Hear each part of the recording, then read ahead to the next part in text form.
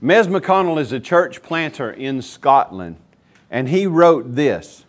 He said, "In April we had our annual church meeting, and the treasurer stood up and told us that at current levels of giving, we were 12,000 lira down." That's about $15,000. We had some massive bills coming that year. We had also sent a lot of people from our church to plant churches elsewhere. The next day, doesn't always happen the next day, but the next day, a pastor of another church, he says, rang me, called me and said, "By the way, our church has made an offering to you of 12,000 lira. He didn't know anything about the deficit. I told him that's exactly the amount of our shortfall. We both laughed and praised the Lord. But then, he says, things like that happen all the time. God always supports His church to accomplish His mission. He does. He provides. Now watch. Often through storms. Why did they have to go through that shortfall to see? You see, if they hadn't have gone through the storm of that shortfall, they would not have been amazed by God's provision. Storms are good for us. Storms accomplish God's will. He takes us where He wants us to go and accomplishes what He wants to accomplish through our storms. And that's what we see here in the book of Acts. It was time for Paul to go to Rome. He had appealed to Caesar, and so they have now put him on a ship and decided to go to Rome, and it could have been, smooth sailing all the way to Rome, but no, that's not God's purpose. And so the storm has happened. They've been shipwrecked. They've landed on an island. Think about it. They have, everything's lost. They have nothing but the clothes on their back. Now they're on Malta after this storm. And the gospel is going to what man might have considered an unintended location. But God had this in mind all along. And what we see, one of the things I'm impressed with Paul as we look into this text is he is in chains, but he's still active on mission. He's not sitting around as a big shot, expecting other people to serve and take care of him. He's participating. And we'll see as we look at these first 10 verses, the main thing I want us to go away with is that God always provides everything we need to accomplish His will. Notice I did not say God always provides everything we want. And praise God, we would get in so much trouble. We'd be so spoiled. God always provides everything we need to accomplish His will, and His primary will is that His gospel goes to the ends of the earth. You want to be part of something bigger than you. You want to be where God is. You want to be working where He's working. Mission is where He's working. That's a big word. It's big picture. It's all of life. But in the context of that mission are all of these storms of life that are doing so many things in us and through us that we can't comprehend. God always provides everything we need to accomplish His will, and His will is that His gospel goes to the ends of the earth. Look first at God provided for Paul. He provided for Paul, and even those around Paul. He provided for Paul to accomplish His will. Look back in verses 1 and 2. After we were brought safely through, and I've already said that was God bringing them safely through. God was superintended the storm. He guided the ship. He protected the ship from the Syrtis. He took them in a direction that would have been, it's close to the way they would have gone, but this lands them in a safe harbor. No more ship, it's destroyed. But it lands them in a safe place in Malta where God intended the gospel to go. Now watch what happens.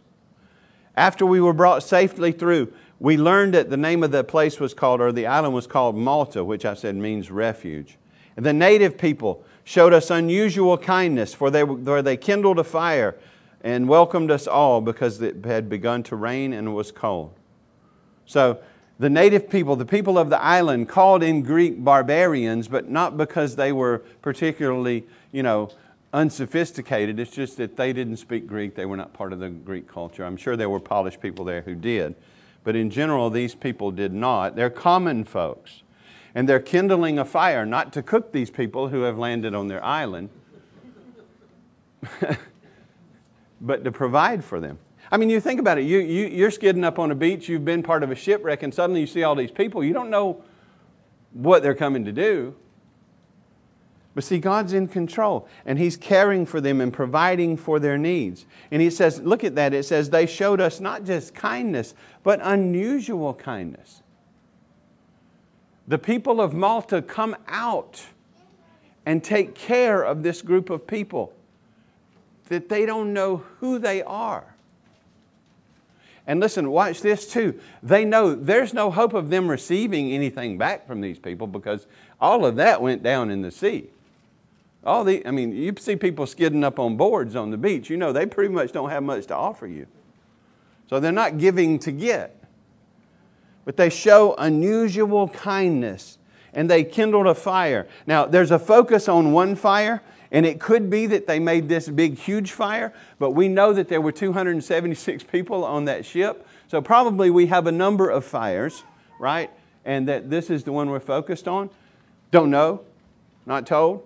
But the point is the people are taking care of their needs. They're warming them with fire. It says they welcomed us all. And they're taking care of us because it is raining and it's cold. They've come through a storm. They've come out of the water.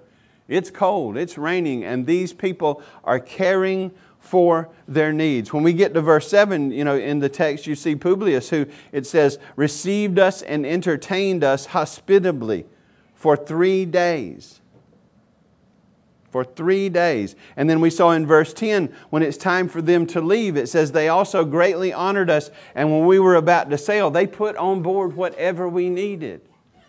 If you're going to sail in those days, you better pack a lunch, proverbially speaking. You have to take what you're going to need with you. Remember, Paul, they landed here, they didn't have anything. So these people have received them, they have cared for them, fed them, probably clothed them, and they've even packed all the lunches they'll need for their journey to Rome. It's sad, isn't it? It's convicting to me, but it is sad that often common folks are so much more hospitable than even Christians. That's especially true. Go out into the country. Country folks are usually much more hospitable than, generally speaking, than those in the city. But see, God, this is an example for us, and it brings conviction to us because you see people who don't even know Christ so hospitable, so caring, so loving. And we need to remember that God commands us to be hospitable. Hospitality is having people over for dinner, okay? But it's so much more than that. So much more than that. Remember, these are not these people's friends who they are just going to have fun with. They don't know Paul and his companions. See, hospitality, that's not a mix of hospitality and hostility. We don't get to mix those. Hospitality is receiving and treating guests and strangers in a warm, friendly, and generous way. It literally means love of strangers. Love of strangers. Needy strangers. During His public, think about this, during His public ministry, Jesus and the disciples depended entirely on people's hospitality. Because they were walking the dusty roads of Palestine, doing ministry. They depended entirely on others to minister to them as they travel from town to town. Jesus even told them when sending them out, don't take a money bag. The laborer is worthy of his wages. Wherever you go, find the house that's worthy and stay there and proclaim peace to that house. Love of stranger, love of brother, love of neighbor in need is expressed by providing for those needs. Hospitality is just love in action, right? And we're commanded to love our neighbor. And these people, even though they don't know Christ, they're created in the image of God. They have that in their hearts and the law written on their hearts, and they are loving neighbor. Not perfectly, they don't deserve salvation, but it's really cool what you see in these people who just run out and take care of 276 people that they don't know, they can never get anything from. James tells us that hospitality is one of the evidences of a true faith. Faith without works is dead. We're not justified by what we do, but the evidence of a living faith, that's what James is talking about. One of the evidences is hospitality. And it is in the context of brother and sister in James. Look at this. If a brother and sister is poorly clothed and lacking in daily food, and one of you says to them, "Go in peace, be warmed and be filled," without giving them the things needed for the body, what good is that? Faith without works is dead, is how he follows that up. Hospitality is not just speaking. Now listen, we need to be hospitable with how we talk, how we love and care for and cherish and nurture each other with our lips. But when a brother and sister is in need and we have the ability to help with that need, faith goes farther than be warm and be filled. And there's some mystery to hospitality. And I could go, this is not a whole message about hospitality, but I was impressed by what I saw in these people. But look at this from Hebrews 13:2. Do not neglect to show hospitality to strangers. And not just brothers and sisters, but strangers. Be wise about that. Right? But hospitality to strangers. Do not neglect to show hospitality to strangers, for thereby some have entertained angels unawares. Or apostles. I think people don't know what an apostle is when he skids up on the beach. But imagine that. Being kind and hospitable and caring for someone could mean and could have meant in some of your lives that you have provided hospitality to even an angel. I don't know. I don't want to spook you this morning, but I mean, that's what it says. God worked through the people of Malta so that Paul and his companions were shown unusual kindness. They were provided for, cared for. And listen, even though those people in Malta didn't expect that they would get anything from this group of people, what they got was the most important thing. Because the gospel went out. And church history traces the gospel on Malta back to this shipwreck and to Paul being there. And the gospel, so although it's not mentioned in this text, I mean, all the way through Acts, what is Paul's habit whenever he's with somebody new? He's showing them that Jesus is the Christ and salvation is in Him. And he did that on Malta as well. So these people did receive something very important back. The grace of God in His Son, Jesus Christ. They received the gospel. Even in the midst of a shipwreck, Paul and those who know Jesus are keeping the main thing. Well, secondly, look, Paul is protected. God protected Paul to accomplish his will. So if you look in verse 3, when Paul had gathered a bundle of sticks and put them on the fire. Now that's one of the things I said that impresses me. This is an apostle of the Lord Jesus Christ. This is a big shot, spiritually speaking. He's not sitting back letting other people build the fire. He's working and serving and being a servant to the people around him. He was gathering sticks. He was helping build the fire. Just like Jesus. What did Jesus say? He came not to be served, but to serve and to give His life a ransom for many. Now watch this. When Paul had gathered a bundle of sticks and put them on the fire, a viper came out because of the heat and fastened on his hand. You've had days like that, right? This is right on the heels of a shipwreck. Wet, cold, not knowing what's going on. And on the heels of a shipwreck, bang, a snake. And not just any snake, a poisonous snake. And yes, they were on Malta at that time. Whole silly discussion. I mean, some people are so silly they say maybe it didn't bite him, it just hung on his finger. Unbelief has to work really hard, doesn't it?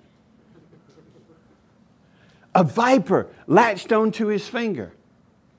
Like, great. Really? Well, come on, we have those days, right? No evidence that Paul had that reaction.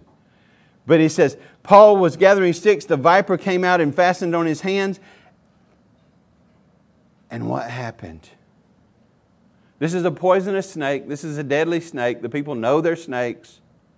Okay? And look what they say. Somebody get a first aid kit. Look what these people say. Now, they're sweet people and they're taking care of them, but they are idolaters at this point. And he says, when the native people saw the creature hanging from his hand, they said to one another, now watch. Watch this quick snap judgment. Part of the culture, we get it. No doubt this man is a murderer. Though he has escaped from the sea. Now listen, they know prisoners are on board. Now, some of this, okay. Justice has not allowed him to live.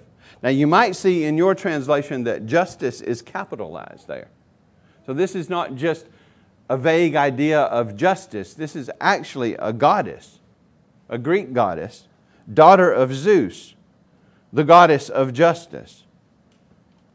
So see, they're saying, they're interpreting things through the grid of their thinking and religion and worship, and they're saying, ha, he made it through the sea, but he's a murderer.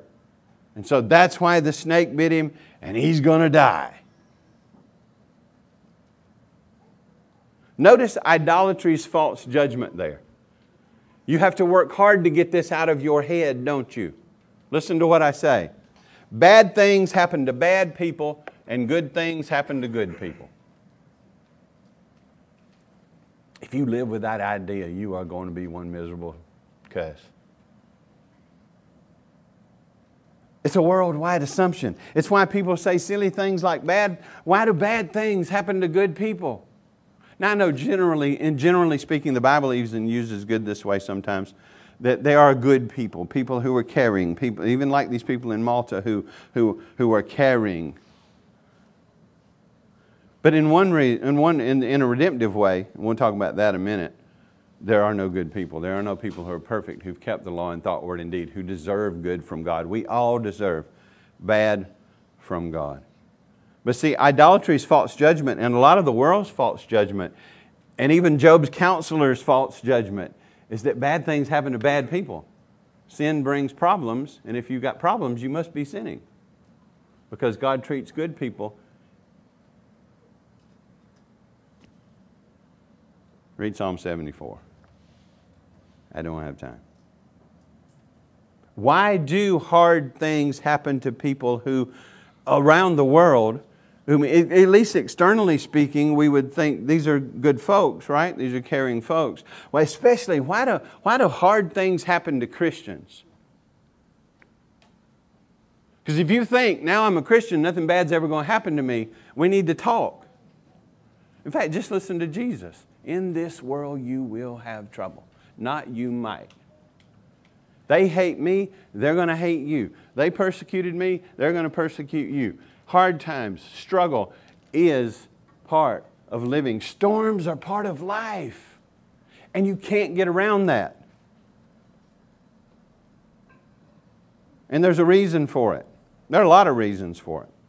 God's with us and for us, and He's shaping us through the storm. He's working through us to shine light on others through our storms. We see that here.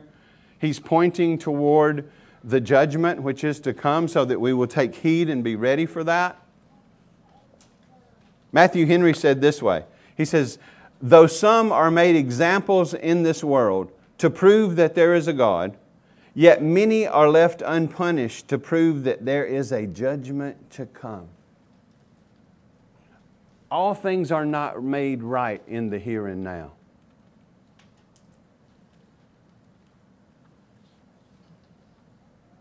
I mean, everybody's favorite whipping boy, Hitler. Think about that. If this is all there is, he got away with it. Persecuted, killed, murdered millions of people. And then when things started going bad, went out his own way. Bang. Escaped the world's judgment and thinking there was no judgment beyond that. I got news for you. Proven by the resurrection of the Lord Jesus Christ. It's been appointed to man to die once. Okay, reincarnation's out.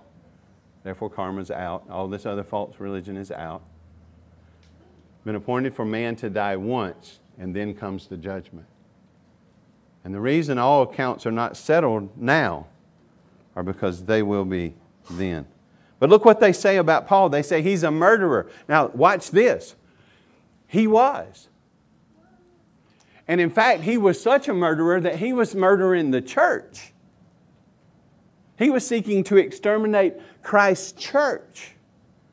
And Christ had mercy on him and arrested him on the road to Damascus, knocked him off his high mule, not horse, saved his soul, made him an apostle and a witness to the resurrection. Why am I saying that? Paul had an identity that might have matched this, but his identity is not that anymore.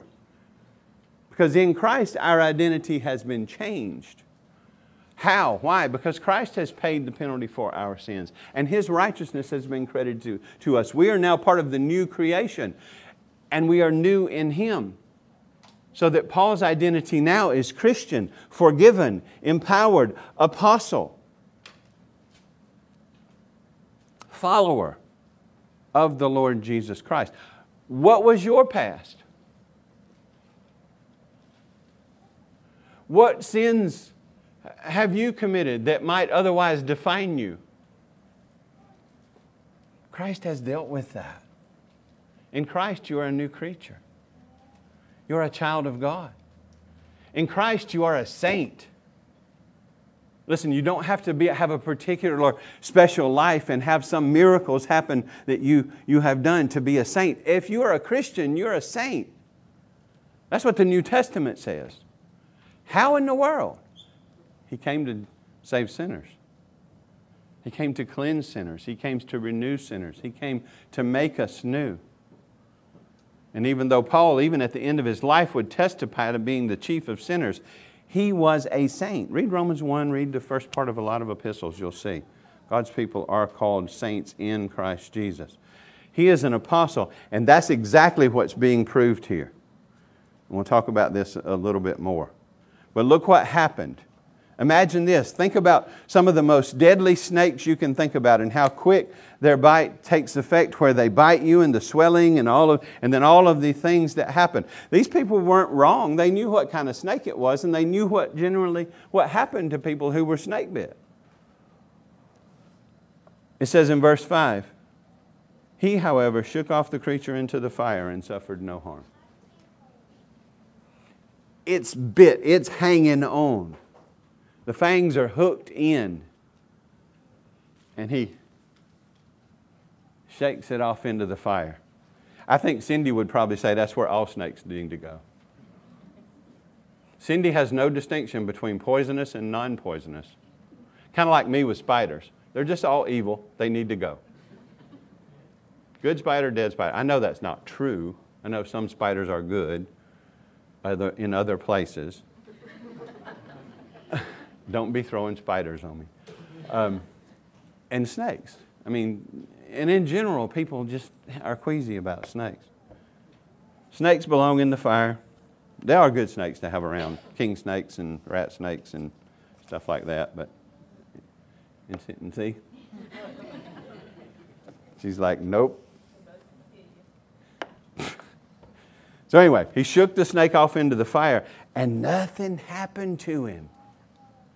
Now, watch this. Now, he's not been there long enough to have taught the gospel enough for their mindset to be changed about God and His ways and about the gospel. But look how fickle people are. Look how people jump pole to pole, right? They've said he was a murderer, and our God, justice is going to get him, and it didn't happen.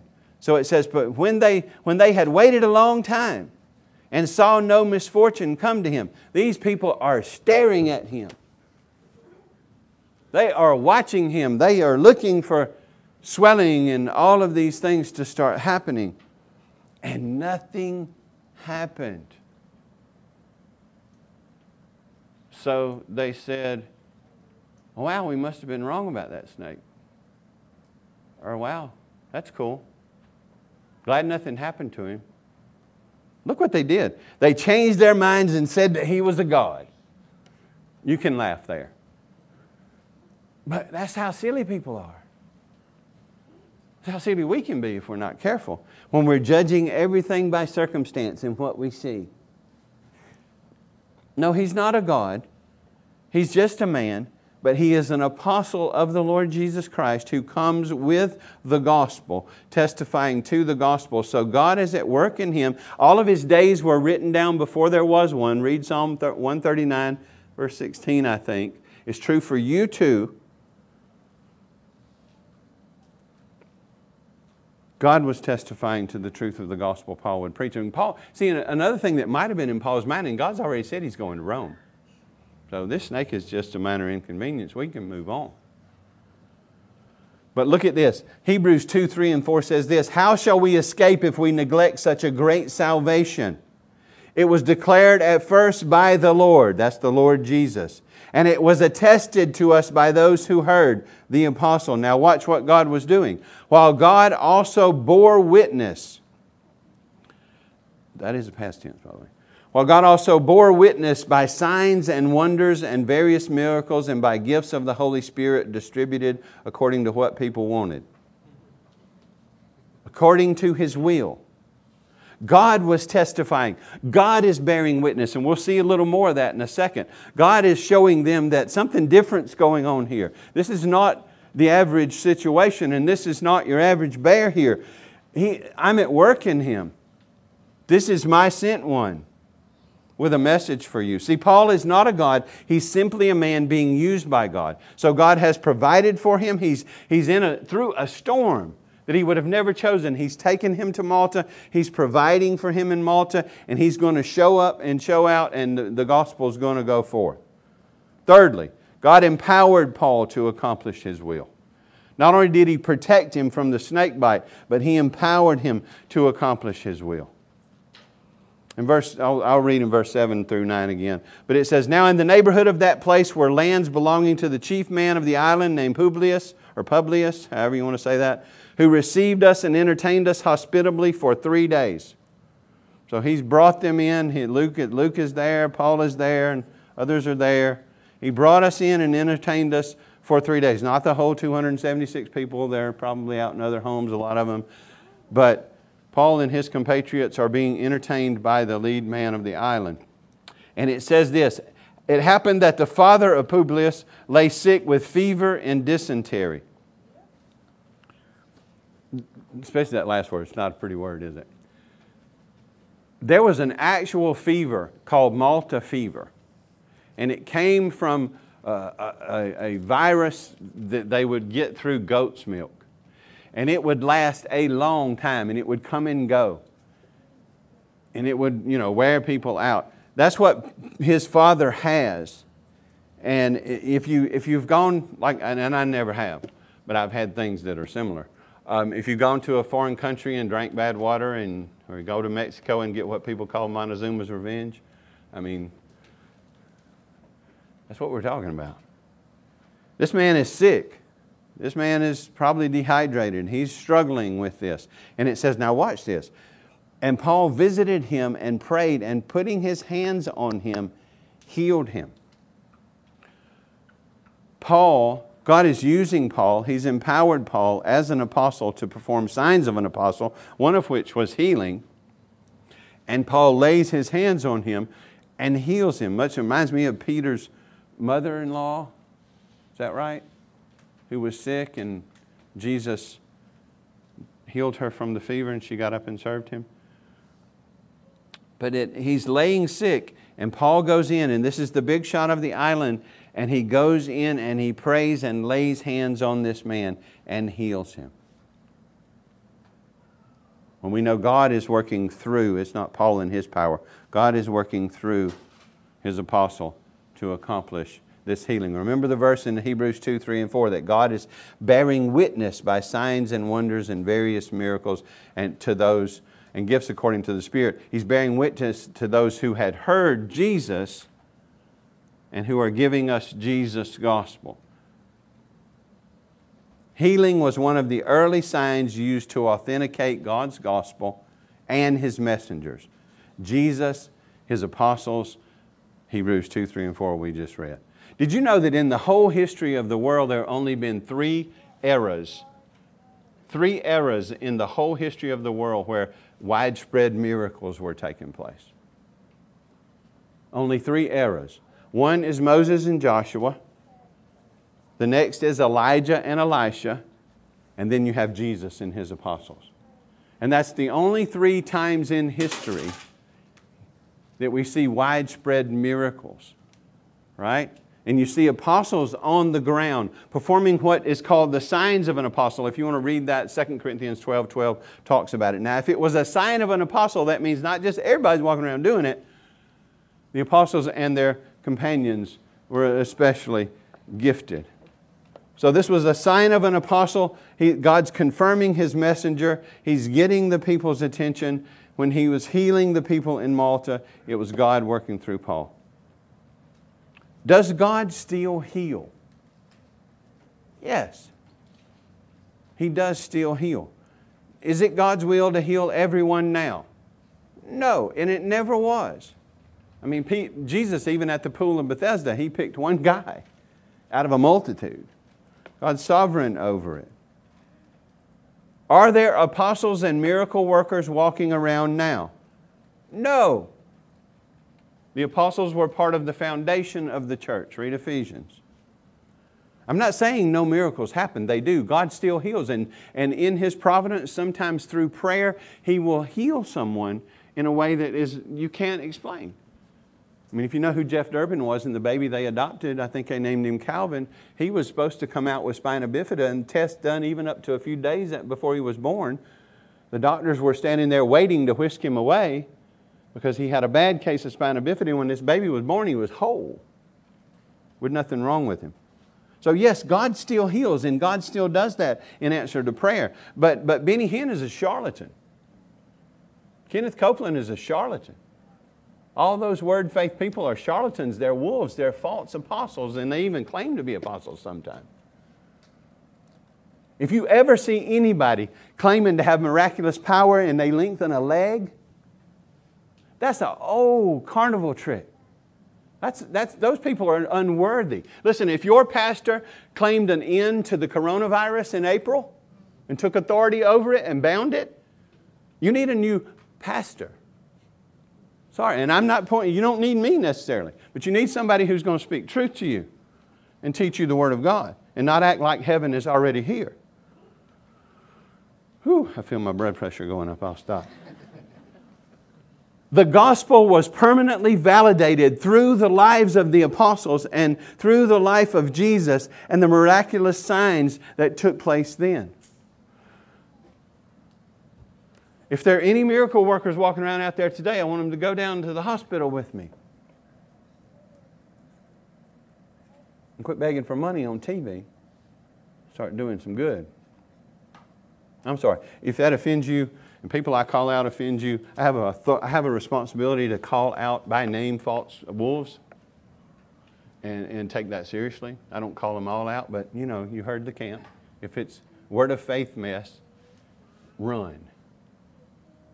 It's not being faithful with the Word of God. But God does still heal, but He's not doing it this way through special miracle workers who are His apostles. He does still work powerfully in and through our lives. He does things a lot of times we can't explain. But here He's validating the gospel. Remember that verse from Hebrews. Go read it again. I won't do it, but first part of chapter 2.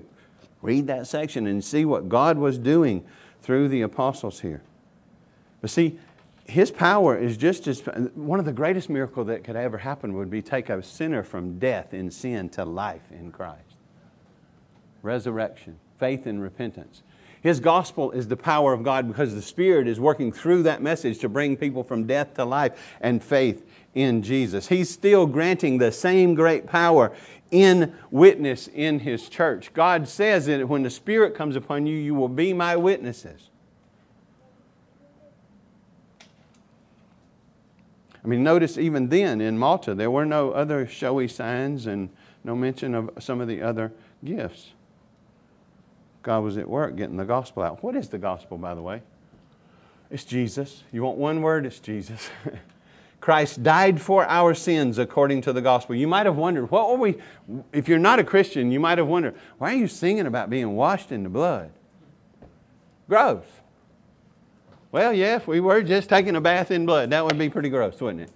No, life is in the blood. All those sacrifices in the Old Testament that pointed to Christ, they didn't take away sin, but they pointed to Christ. They covered and pointed. And you see all through the Old Testament blood being sprinkled on the people and things like that. That's just symbolic of the sacrifice being applied to them. And so the blood is a symbol for the whole, Christ's whole sacrifice. And He died to pay the penalty for our sins. The Scripture says the wages of sin is death. And that's not just physical, it's spiritual as well. It's separation from God. It's hell and condemnation after this life. See, Christ took the wrath of God upon Himself on the cross, and because He was God and man, He satisfied justice. He drank that cup dry so that God now can extend salvation to us as a free gift and forgive us and grant us a righteous standing and adopt us into His family. Not because we did good works, but because Christ did. We're accepted as a free gift. If you'll have salvation, it'll be through your faith in Jesus, not by what you do. Our works are fruit of that faith, but they're not the grounds of us being accepted. You have to be humble enough to receive salvation as a free gift because Christ has earned it for you. So Scripture says Christ died for our sins. According to the Scriptures, He was buried. He really died. And He rose the third day. And that's the most provable fact in history if you don't use a double standard.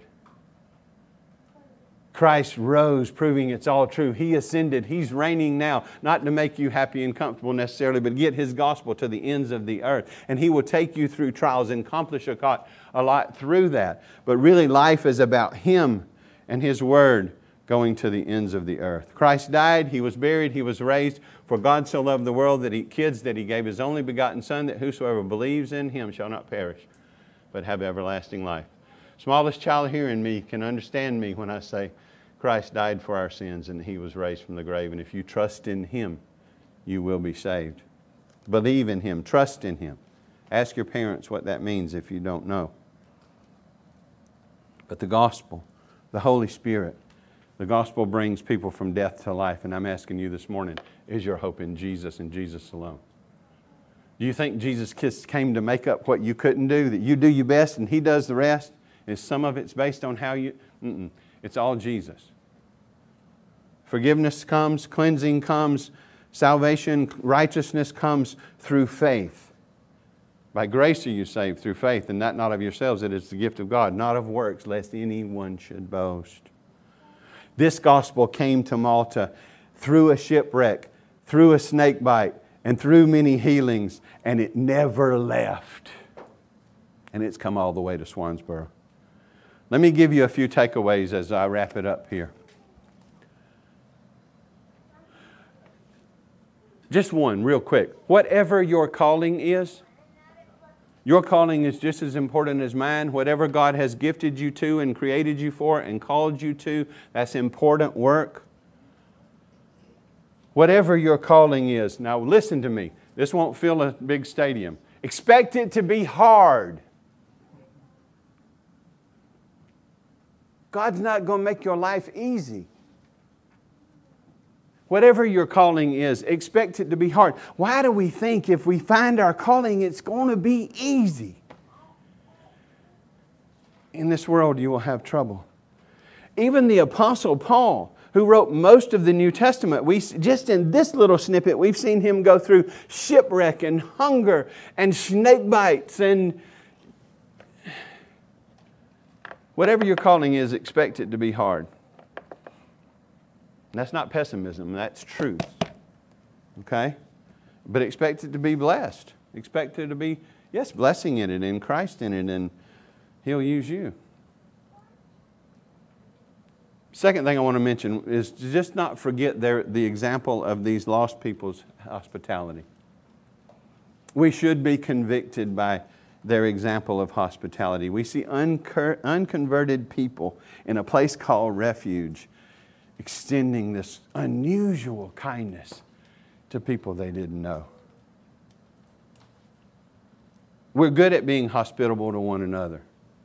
At least the part of the one another that we like. Here's one way we can apply it as a church. Be intentionally hospitable to people in Grace Church that you do not know. Don't just hang out with the same people all the time.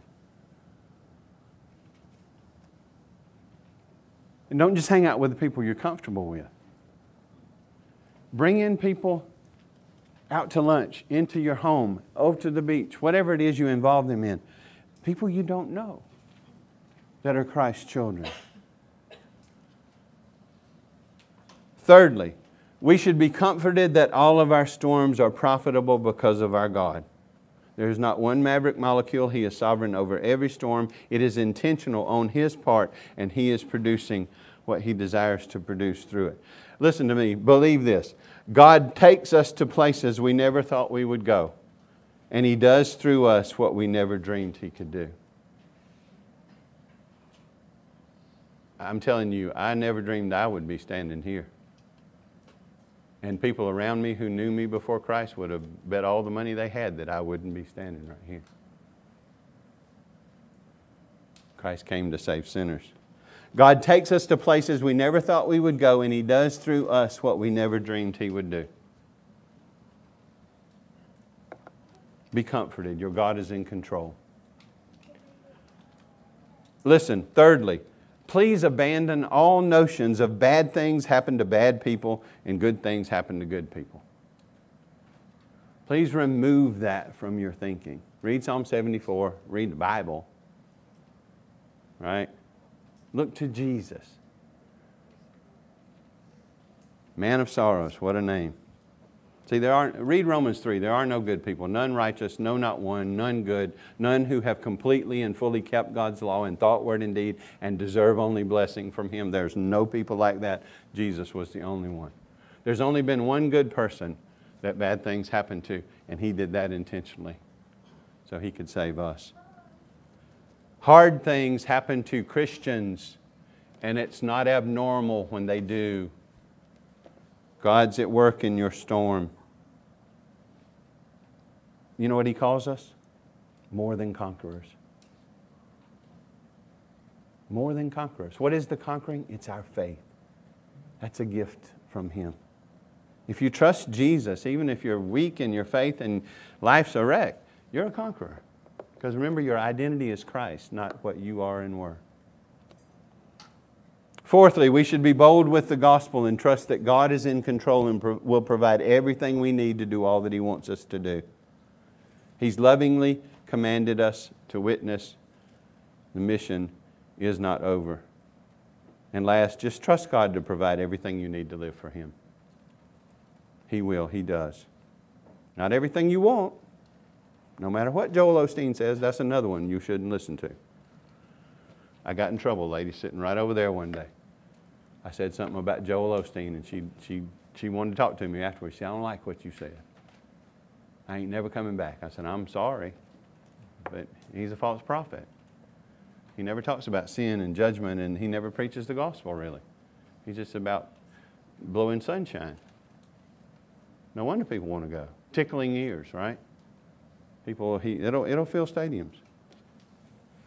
The gospel must go to every tribe, tongue, nation, and language. I'll end with another testimony of God's grace and provision. You're in it. Grace Church. 7 people had no idea what they were doing when they were sitting over in the Best Western. Had no idea where the money was going to come from. And I'm telling you, the testimony I read up front about God providing exactly what they needed in Scotland, I've seen that over and over and over and over. I mean, one of the most recent ones is, coronavirus, all this stuff is going on. God has greatly provided for us during that time. But we decided to put a live stream together. And the money we spent to put the live stream together, almost all of it came right back to us through somebody who doesn't even know Jesus. We don't think. In a couple of weeks. I mean, we've had people who don't even come to Grace Church give thousands of dollars and never come here. It's God, and it's nothing special about us. It's just, this is God's work. It's not about me. It's about Jesus, and whoever steps up next, it's God's work. It'll keep going.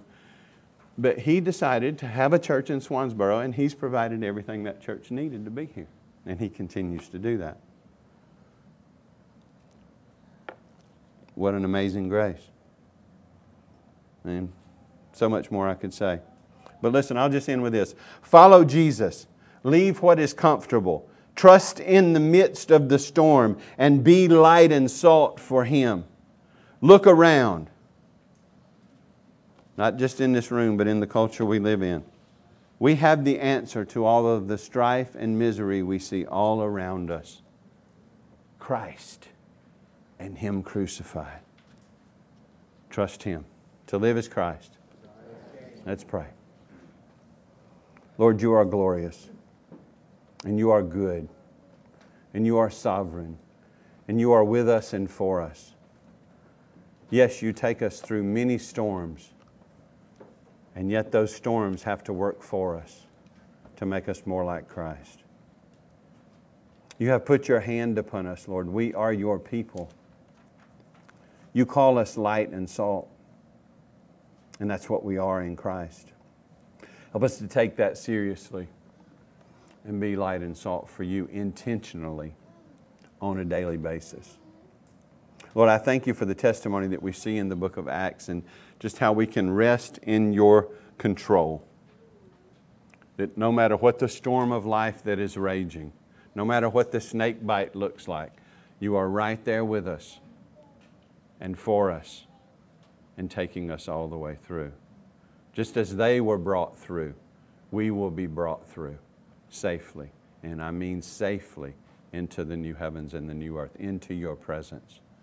Lord, one of our storms may take us out of this life, but we know that to be absent from the body is to be present with the Lord. And we know You're returning one day. And if we're still alive when that happens, we will be changed, and we will be like You. I know that we have the new heavens and the new earth to look forward to.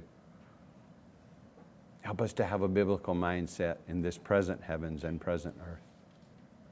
To know that in this world we'll have trouble, but to be of good cheer. For You have overcome it for us, and You are using it to shape us into the image of Christ. And even when we don't know it or not aware of it, You are using us to glorify Your name. You see ahead of time, You provide, You walk us through. So help us to trust You when the shipwreck happens. Help us to trust You when the snake bites. Help us to trust You in the storms of this life. Lord, if there are any that don't know You, save them, draw them to faith, give them eyes to see the glory of God in the face of Jesus Christ. Those of us who do know You, may we more faithfully adopt what we say every Sunday. And to live is Christ, as to die is gain. Accomplish all of Your purposes. We look to You and trust You. In Jesus' mighty name, amen.